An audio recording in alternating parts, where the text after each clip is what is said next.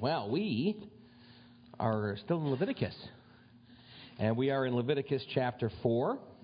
The title of today's message is More Sacrifices.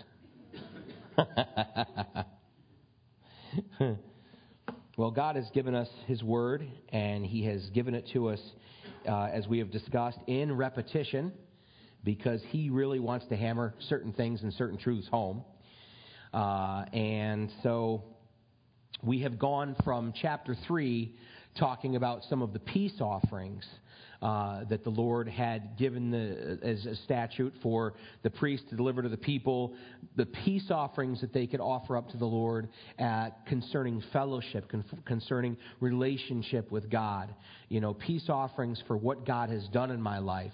Peace offerings because He has forgiven me of my sins and because I have relationship and fellowship with Him. And then peace offerings because I love Him and because I want to have more fellowship with Him. God had provided all of this within the context of the law. And so you could kind of be three different types of person within the nation of Israel. You could be someone who maybe begrudgingly or secretly really didn't keep the law. You could be someone who was wholly committed to keeping the law because you wanted to do that which was right in the eyes of God, and you wanted to have a relationship with God, and you wanted to be forgiven of your sins. And then you could be the third type of believer. You could be the third type of person, which is a person who wanted more than that with God, who wanted to press in to the very nature of God and to have relationship with Him and to have fellowship with Him. I think of that portion that we read earlier in Exodus where after the people had sinned in creating the golden calf and after they had gone through that period of time with the judgment from the Levites and all of this stuff, and Moses had set up a tent of meeting, not the tabernacle, but a different tent of meeting outside of the camp. And at that point in time, from then until the tabernacle was erected, anybody who wanted to seek God's face could come to the tabernacle. It was open for anybody who wanted to go there. And we know Moses was there, and it said Joshua barely left the place. He wanted to be there at all times. Of course, we know he had experienced the presence of God with Moses on the mountain, and he wanted to be there. But so many of the people, they stood at the doors of their tents, it said, and worshipped. And it's interesting to me. I'm sure, within approximately 2 million people, there probably were many of those who did go out to the tabernacle and did seek after that closer walk with God, that closer fellowship to really see Him. But we're not really given that. And boy, I feel like what a ripoff. So often we allow ourselves to be ripped off from what God has for us. We allow ourselves to be ripped off from what God has for us by not seeking Him in a deeper way, by not going that extra step. Just like any relationship that you have in this world, any physical, fleshly relationship with another human being that you have in this world, the more time you spend with that person, the closer you are with them. The less time you spend with that person, the farther away you are from them. And so you might have, your circle of friends. You have your acquaintances. And then you have your fringy friends, right? And then you have your very close friends that you have intimate fellowship with, and you know them, and they know you, and you can confide in them, and they can confide in you. And there's this deeper walk, and there's this deeper relationship based on time spent. And this is the relationship that God has always wanted to have with His children. He's always wanted to have this, going back to the Garden of Eden. When He would walk in the cool of the day with Adam and Eve, and He would have intimate fellowship with them, and they would see Him, and they would speak to Him face to face. And that was broken, and that was taken away because of sin. And from that time going forward, God was moving and God was working to reestablish relationship with Him. And of course, before Jesus Christ, it started with the law, and it started with the sacrifices because atonement had to be made for sin. Now, Leviticus chapter 3 is concerning some of the peace offerings, and now in chapter 4, we're getting into some of the sin offerings which was properly intended to make atonement for a sin committed through ignorance. In verses 1 through 12 of chapter 4, it's by the priest himself, sins of ignorance committed by the priest himself. Verses 13 to 21 of chapter 4, it's the sins of ignorance committed by the whole congregation. Verses 22 to 26, it's by the ruler of the people. And verse 27, by a private person. So this morning we're going to begin this portion by talking about the sin committed out of ignorance by a priest and the sacrifice that needed to be made. Now, the first portion of the law, along with the instructions for the tabernacle and the priesthood, were given to Moses at once while he was on the mountain. You remember that period of time when Moses is up on the mountain for 40 days and 40 nights. He doesn't eat, he doesn't drink. He's supernaturally sustained by God's presence. And there God is giving him the initial tables of the law. And he's giving him the instructions for the building of the tabernacle and for the priesthood and all of their garments and all of the things that were surrounding the worship of God. And now, after the tabernacle has been erected, God continues to deliver the law, and the tabernacle worship has begun, and God is continuing to give them the law. He's continuing to speak to the people now in further ways. So you see how God is now pressing them in closer. Okay? It's the initial tables of the law. It's the initial commandments of God. It's the establishment of the tabernacle. It's the establishment of the priesthood. And now God is drawing them in further. God is now giving them further instructions, deeper instructions in their worship of Him. God wants to continually be working in our lives and giving us new ordinances as it pertains to His Word. We should never be the type of Christian or the type of believer that feels as though when we were saved and we were initially walking with God, all the truths of God and all the things that He has for His lives were given to us at once, and from there it's just a matter of walking in that for the rest of our lives. God wants to have a living and breathing and moving relationship with us. You know, we have the portion of Scripture where Jesus talks about putting new wine in old wineskins. And I don't know the chemistry of this, but if you have an old wineskin, which is an animal skin, and you put new wine into it, the skin would burst, would swell out, and it would burst, and it would ruin the skin and the wine. Jesus talks about this. But you put old wine in an old wineskin, and you put new wine in a new wineskin, that both might be preserved. And so we need to have a freedom, an openness in our faith and our relationship with God to have Him move in our lives in a fresh way, in a new way. Aren't you thankful? Aren't you grateful that you don't only know what you know about grace, what you knew 40 years ago, 30 years ago, 20 years ago, 10 years ago? You know, these are conversations that I have all the time. Like, oh my goodness, the so limited, the minuscule understanding that I had of God's grace when I first started walking with the Lord again, you know, in my early 20s. And just the lack of peace that I had because of the expectations that I had of myself and also for other people. You know, I had such a limited understanding of God's grace and the freedom that I had in Christ to just seek after Him and to press into Him. You know, we're a superstitious people. And we have this belief and we have this feeling that if I don't have control over a situation, or if I'm not constantly telling someone something, then they're not going to do the right thing. You know, it's the pastoral type thing. You know, I got to be telling you guys, you better make sure you don't do this. And there's this new thing out there that you guys better not partake of, and you guys better watch out for this. And that is part of what it is to be a pastor, is warning the flock about certain things that may be coming into the church. But here's what I know. Here's what I know. If I show you the Word, if I encourage you in the Word, if I teach you the Word and encourage you to go home and learn the Word on your own, to press into the Word on your own, and to pray and ask God to reveal His Word to your heart, He will do so. If you have faith and you act in obedience to press into His Word, to know Him more, He is going to work in your life. He's going to speak in your life. I won't then have to worry. I don't have to worry about you guys all week long. Oh, my goodness, I hope Barb's not into some crazy thing this week, you know. Oh, what's she up to? I better call and check on her. Barb, what are you doing right now? You know what I mean? I know she loves Jesus, and she loves His Word and has a hunger for His Word. And so God is going to work in her life, and God is going to, and here's the thing, He may show her to do something that I might be like, oh, I wouldn't do that. It's not something that's in disobedience to God's word. It's something that he's showing her to do, though. And it's for her. I don't ever want to be in a position to take away from you something that only can be given to you by God personally, by overlapping that with my own entrapments and my own ideas of what your worship should look like. We honor God's word if we study this word together and we are faithful to his word together, and individually, God's going to show you the way. And at some time in your life, he may give you a brand new wineskin. You say, what do I do with this thing? Well, we're going to pour some new wine in there, kid. Okay?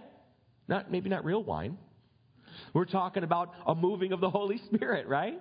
We're talking about a work of God in your life. You understand, it doesn't matter how old you are. It doesn't matter how long you've been walking with the Lord. There's no cruise control in the faith. There's no cruise control. There's no self-driving cars in the faith. God wants to do the same kind of works in your life that he did 30 and 40 years ago. Not the exact same things, but God's not done with us. God's not done with us until he closes our eyes in death or until Jesus Christ comes for us. He has a ministry for you. He has work for you to do. There's no retirement in the God's kingdom, right? Well, I used to do all this and this and this and this and be a part of this and this and this in church, but I'm done with that. Time for me now to just sit back and do nothing. I just can't seem to find that in there. Now, God will raise up new people, and God will bring new people in, and hopefully, and this is something that I've been praying about, God will start taking the younger people in the church, the younger generation, and stirring them up to become involved and have skin in the game here, because that's something that the church has really, really lacked in. You know, when I was a kid, it was like we were at church together all the time. And we had constantly, we're doing things at church and having events at church, and everyone actually wanted to be there. And we had fun, and we had fellowship, and it kept everybody connected, not only with each other in fellowship, but also to that's almost like a stream of consciousness, but a stream of the Spirit. God uses fellowship. God works in fellowship. And it would keep everyone connected and connected with the Word. And we've become so individualistic today in our society, in our culture. That's where it's gone, is we're individualistic. You know, every single person has their own life apart from everything else on their phone. You know, they've got their little Instagram account and their little Facebook account, and it's like they've got this whole world built in there, and they're disconnected from everyone else so often. And God wants to have fellowship, wants us to have fellowship with each other. And he wants us to be spending time together, encouraging each other in the Word and in the faith. And so, that is important. And that's something that I hope you'll be praying about too, that God will start to stir up some of the younger people. But that doesn't give the older folks in the church a license to say, I've done my time. No.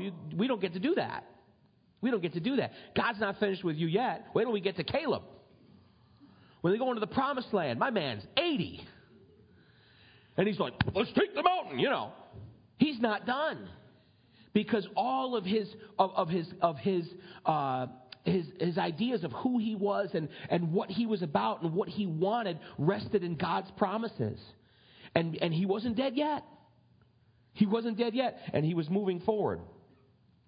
But God wants to continually be working in our lives and giving us new ordinances and new things to do according to his word.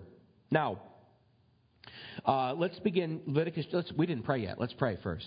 Heavenly Father, thank you so much for your word, and we pray, Lord, that as we read this portion together and study it, that you would speak to our hearts and you would establish your truth in us, Father, that you would have your way among us, Lord, and that you would be free this morning to speak to each person's heart individually, Lord, into something that's going on in their personal lives, Lord, that you want to change or you want to encourage and press them forward in, Father.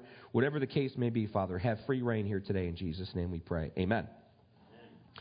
Leviticus chapter 4, now the Lord spoke to Moses, saying, speak to the children of Israel, saying, if a person sins unintentionally against any of the commandments of the Lord in anything which ought not to be done, and does any of them, and now this is kind of the preamble, and now he begins with the first group that he's going to be talking about, which is the priests.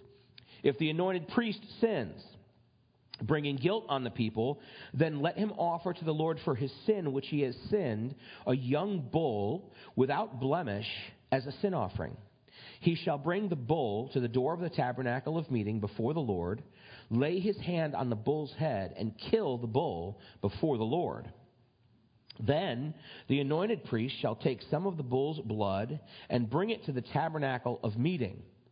The priest shall dip his finger in the blood and sprinkle some of the blood 7 times before the Lord in front of the veil of the sanctuary. And the priest shall put some of the blood on the horns of the altar of sweet incense before the Lord, which is in the tabernacle of meeting. He shall pour the remaining blood of the bull at the base of the altar of the burnt offering, which is at the door of the tabernacle of meeting. He shall take from it all the fat of the bull as the sin offering, the fat that covers the entrails and the fat which is on the entrails, the 2 kidneys and the fat that is on them by the flanks, and the fatty lobe attached to the liver. You know, you're going to be thinking in your mind all of a sudden the fatty lobe attached to the liver. You know, how many times have we heard the fatty lobe attached to the liver? I don't even know what the fatty lobe, some piece of fat that hangs off the liver of a bull, I guess, right? I've never butchered one. Attached to the liver above the kidneys, he shall remove, as it was taken from the bull of the sacrifice of the peace offering, and the priest shall burn them on the altar of the burnt offering. But the bull's hide and all its flesh, with its head and legs, its entrails and offal, the whole bull, he shall carry outside the camp to a clean place where the ashes are poured out and burn it on wood with fire. Where the ashes are poured out, it shall be burned. Now, okay, that's where we're stopping for this morning. So first, we're talking about the priest, one of the priests, if they committed a sin unintentionally. Now, I just want to talk first about this sin that we're talking about and that we're discussing, and how it pertained to the sacrifices. These appointed sin offerings were for overt acts, which are acts of commission, but that were done unintentionally or ignorantly or impulsively, okay? They were overt acts. So now you have the sins of commission and you have the sins of omission, right? A sin of commission is something that I do. It's an outward sin that I do. It's an action that I take. It's a thing that I say, a thought even that I have. It's something that I do. A sin of commission. It's a sin that I have committed. A sin of omission is not doing something that I know that God has asked me to do or that God has required of me to do, and I don't do it. That is what is called a sin of omission. Now, every single time, you got to understand, every single time someone committed a sin of omission, there wasn't a sacrifice made. Okay? The yearly sacrifice, when you would have the Day of Atonement, when the lamb was offered for all the people, that was to cover all of the little tiny sins that you did, that you didn't even have no idea that you did. Okay? All the sins of omission. Now remember also that Samuel, when Saul offers a burnt offering and he doesn't wait for Samuel to offer it, and Samuel comes and said, "What is this have you done?" And, "Well, we were waiting for you and you hadn't been here, so I wanted to get this thing done." And remember, Samuel goes into this speech with Saul and he says, "To obey is better than sacrifice, and to heed is better than the fat of rams." Remember, he talks to him about that. So in the case of a sin of omission, in other words, you walk by someone on the street, and then afterwards, something like this, you probably have all experienced. You walk by somebody or you pass by somebody, and you have an impression, say this or that to this person. I don't know, I should go to that person and I should just say hi. Or I should do this or I should do that. And then you don't do it. You know what I'm talking about?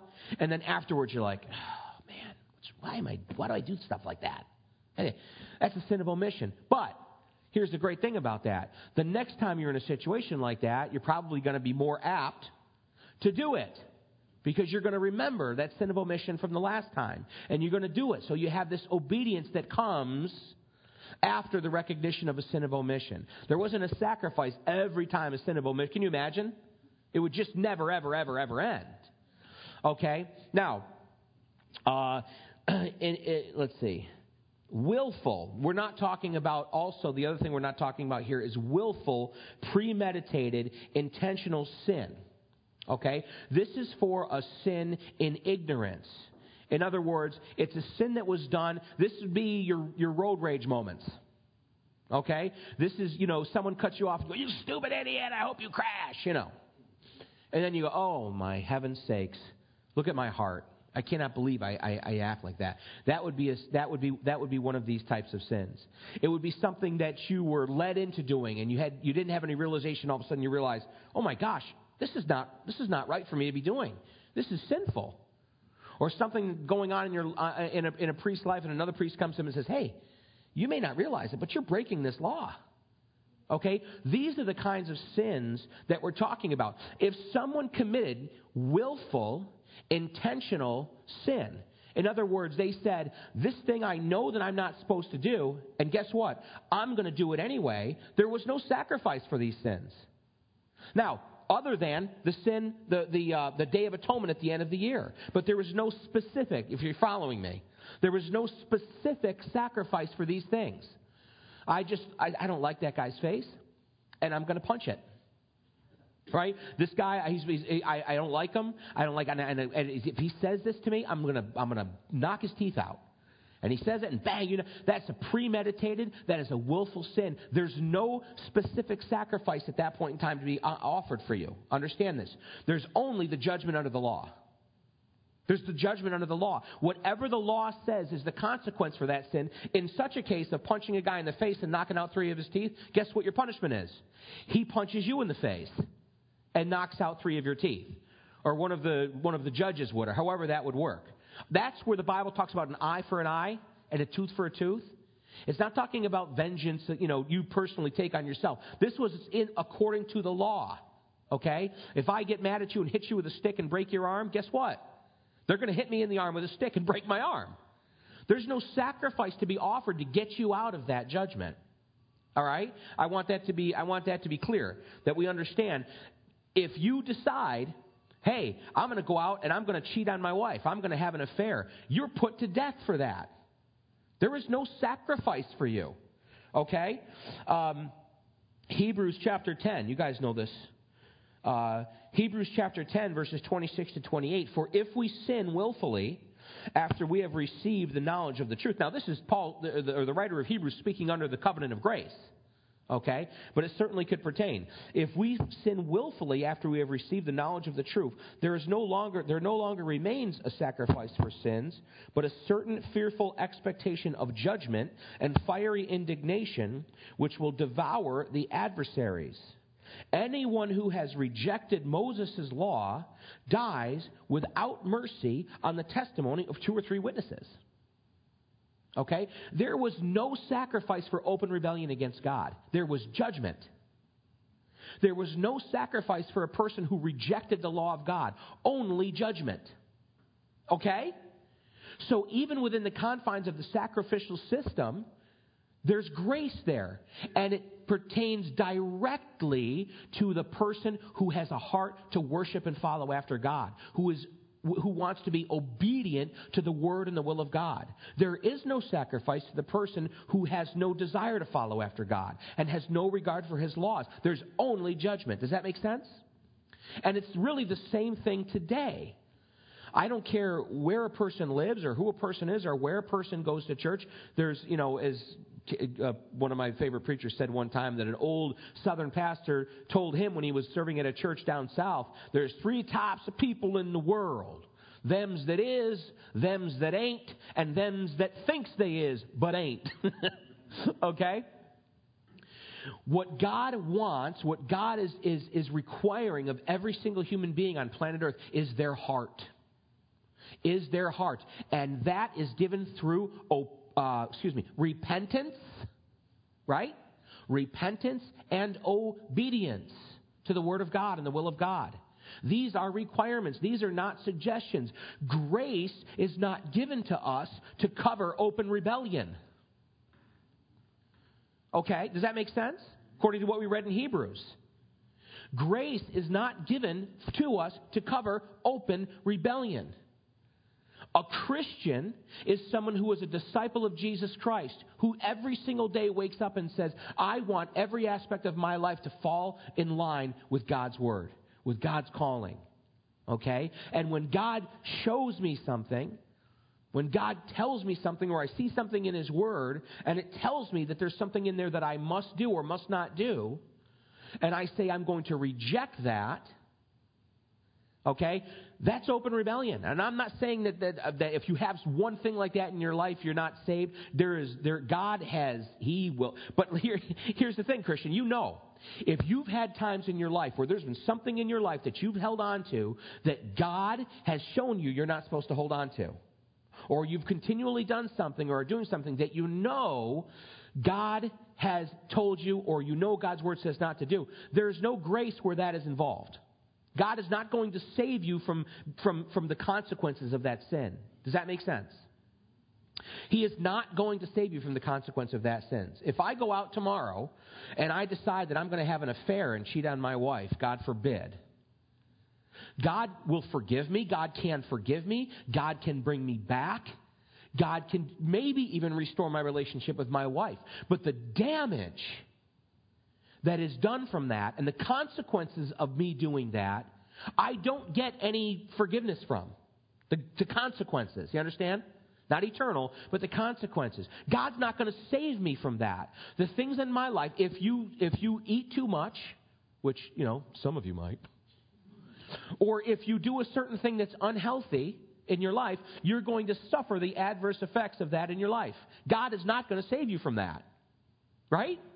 Okay? So no, back under the law, God required the worship of the people. God required the obedience of the people. The sacrificial system was not there to cover the hearts of rebels. Right? How'd that work out for Korah? Well, offer 20 bull core and we'll call it a day. No, he opened up the earth and swallowed them. Open rebellion against God, open rebellion against God's word and God's law. There was only the judgment. Okay, I just want that to be very, very clear. So we're talking about just living this life before the Lord, loving Him, and I still screw up. All right? And I still make mistakes, and I still blow it. And there's repentance, and there's a heartfelt desire to be reconciled to the Lord. That's what God honors.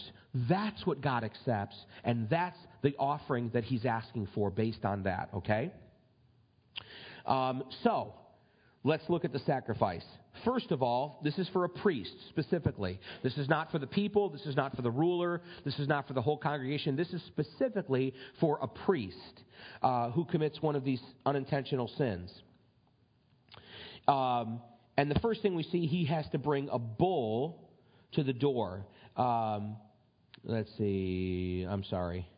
young bull without blemish. Now, as we go through the sacrificial system, what we've also already been seeing, and we're going to continue to see, is that God makes allowances for people's worship to be evenly distributed based on what He'd blessed them with.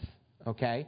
So if you're a person who's poor and you don't have any oxen, you don't have a herd of cows, all right, maybe you got a few sheep and you keep turtle doves, all right, God is not requiring of you a bull.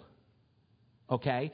God was merciful to the people. Based on their situation, based on their circumstances, one was required to give a bull, another was required to give a sheep or a goat, and another was required to give a turtle dove, and somebody could give grain with oil. All right? Based on on your situation. God was not going to ask of you more than you were able to give. God was not going to ask of you more than you were able to give. And it shows His grace and mercy in there, because what was important in those sacrifices was the heart of the person offering it. To the person who was wealthy, to the person who had money, it would still sting to get your finest young bull from your herd, the finest, the greatest that you had, and to offer that to God. It was expected that your love of God and your willingness to obey His word and do what He called you to do superseded your own possessions and your love of the things that God had blessed you with. That those were always willing to be given up. And there was a cost involved. There was a cost involved based on the person's station. So a priest, it's a bull. A priest, it's a bull. It's a young bull. This is a costly thing. A young bull without blemish is a sin offering. He shall bring the bull, notice first, to the door of the tabernacle of meeting before the Lord. Okay, so this is as you're coming into the tabernacle, before you get to the altar of burnt offerings and the brazen laver and all of these things. When you're coming into the courtyard, at that doorway, That's where this bull was to be killed. And always he would lay his hand on the bull's head and then kill the bull before the Lord. And so this is very important ceremonially in these sacrificial systems, that he would lay his hands on the bull. And the idea was there that God was allowing him, okay, not that he was, the priest himself, God was allowing him to transfer his transgression to this bull. And this is spiritual, because a bull doesn't sin. Okay? A bull doesn't sin. A dog doesn't sin. There's no sin in the animal kingdom, right? Now, what's interesting to me is even though animals are completely ignorant of good and bad and right and wrong, they only know like reward and consequence or whatever. I don't get a treat. I get a spank. I get this. I get thrown out of the house at night, whatever. That's what they know and they understand. A dog doesn't sit there and contemplate, well, I'd like to bite him, but, the Bible says that we should love our enemies and do good to those. It's a dog. He's going to bite you, he's going to bite you, right? And so even within the ignorance, and really there's a purity to animals. They don't know what they're doing right or wrong. But guess what? They were still held accountable for certain things, right? If an oxen was one who pushed and he hurt somebody, the oxen was put to death. Animals still went under God's judgment, even though they were ignorant of sin. Okay? But that's neither here nor there. This bull hasn't done anything wrong. It's just a bull. Okay? And as the writer of Hebrews tells us, in actuality, the blood of bulls and rams and goats could never really wash away sin, could they? But God, in His grace and His mercy and His love towards His people, allowed this to take place, where the priest could take his hands and put it on the head of the bull and transfer his guilt to the bull. And at that moment, when his guilt was transferred to that of the bull, the price was paid for sin. And without the shedding of blood, right, there can be no remission for sin. This was known back to the garden, just after the Garden of Eden. Cain and Abel, they knew about the sacrificial system. Not like Moses did. They didn't have all the laws. But they understood that blood had to be shed. Abel understood that. He offered the fat of the flock, a lamb within the flock. He understood that there had to be blood shed. Remember, right after the fall, God clothed Adam and Eve with animal skins. You remember that? Do you know how you get the skin of an animal? Right? They had never seen death. They had never seen bloodshed.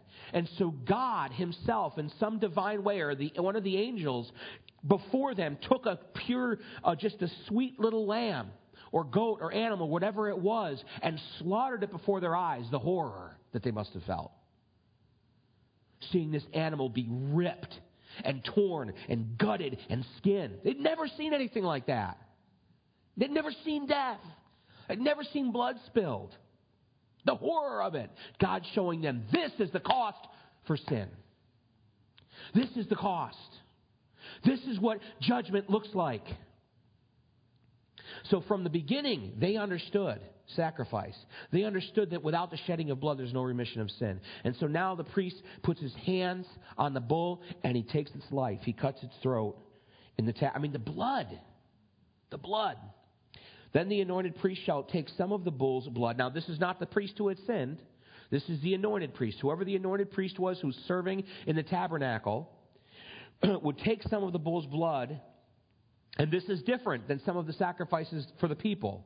He would bring it to the tabernacle of meeting and dip his finger in the blood and sprinkle some of the blood 7 times before the Lord in front of the veil of the sanctuary, and the priest shall put some of the blood on the horns of the altar of sweet incense before the Lord, which is in the tabernacle of meeting. Okay? So now the altar of incense, remember, as you go from the outer court and you go into the holy place, you have the table of showbread on your right. Okay? That's going to be your right. The table of showbread on your right. You have the menorah on your left, and before the veil, you have the altar of incense. And we know that significantly in the Scriptures, the incense represents the prayers of the saints. It represents the prayers of the saints going up before the Lord. And behind that veil, behind that separation that existed because of the law and because of sin, was the ark of the testimony with the mercy seat. So in this case, the anointed priest, when a priest had sinned, would go right into the holy place. Because remember, this priest at some point may serve within this holy place.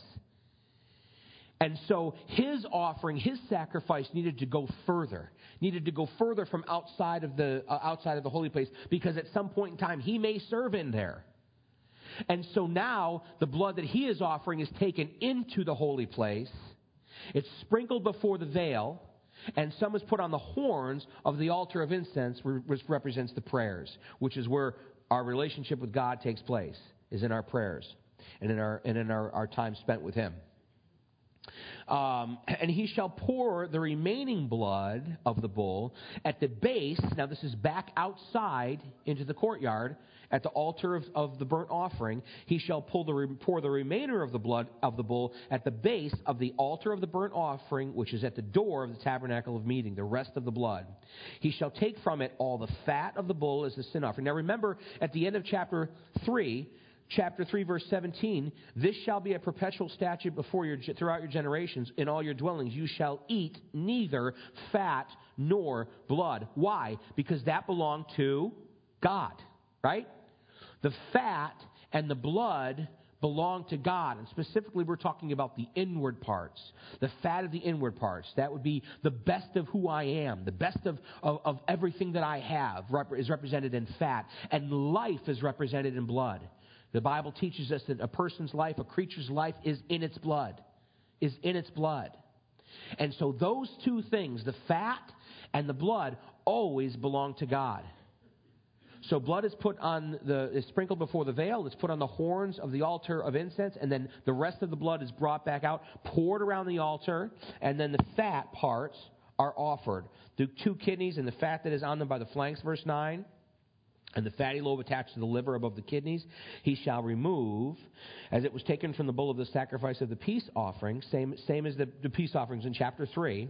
And the priest shall burn them on the altar of the burnt offering. Okay? Now here's something different.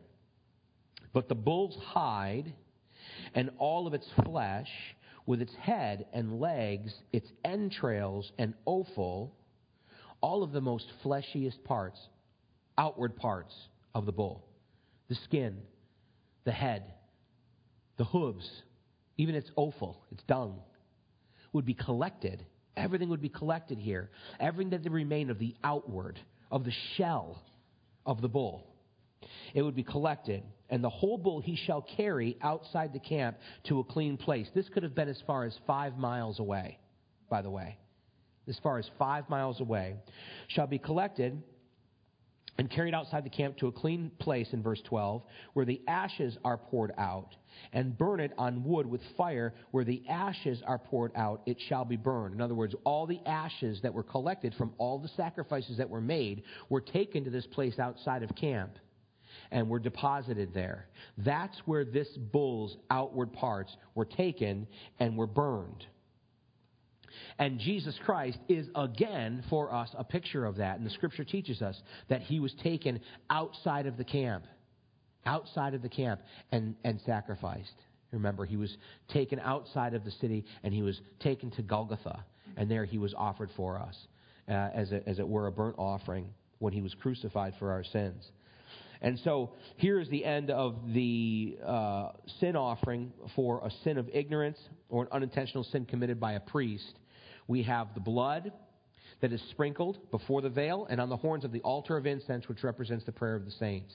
We have the remainder of the bull's blood poured around the altar of burnt offering, and all of the inward fatty parts of the bull burned on the altar. And then everything else, all of the outward shell of the bull, taken outside of the camp, and there that would be burned as well. Quite a process, isn't it? Aren't you thankful for Jesus?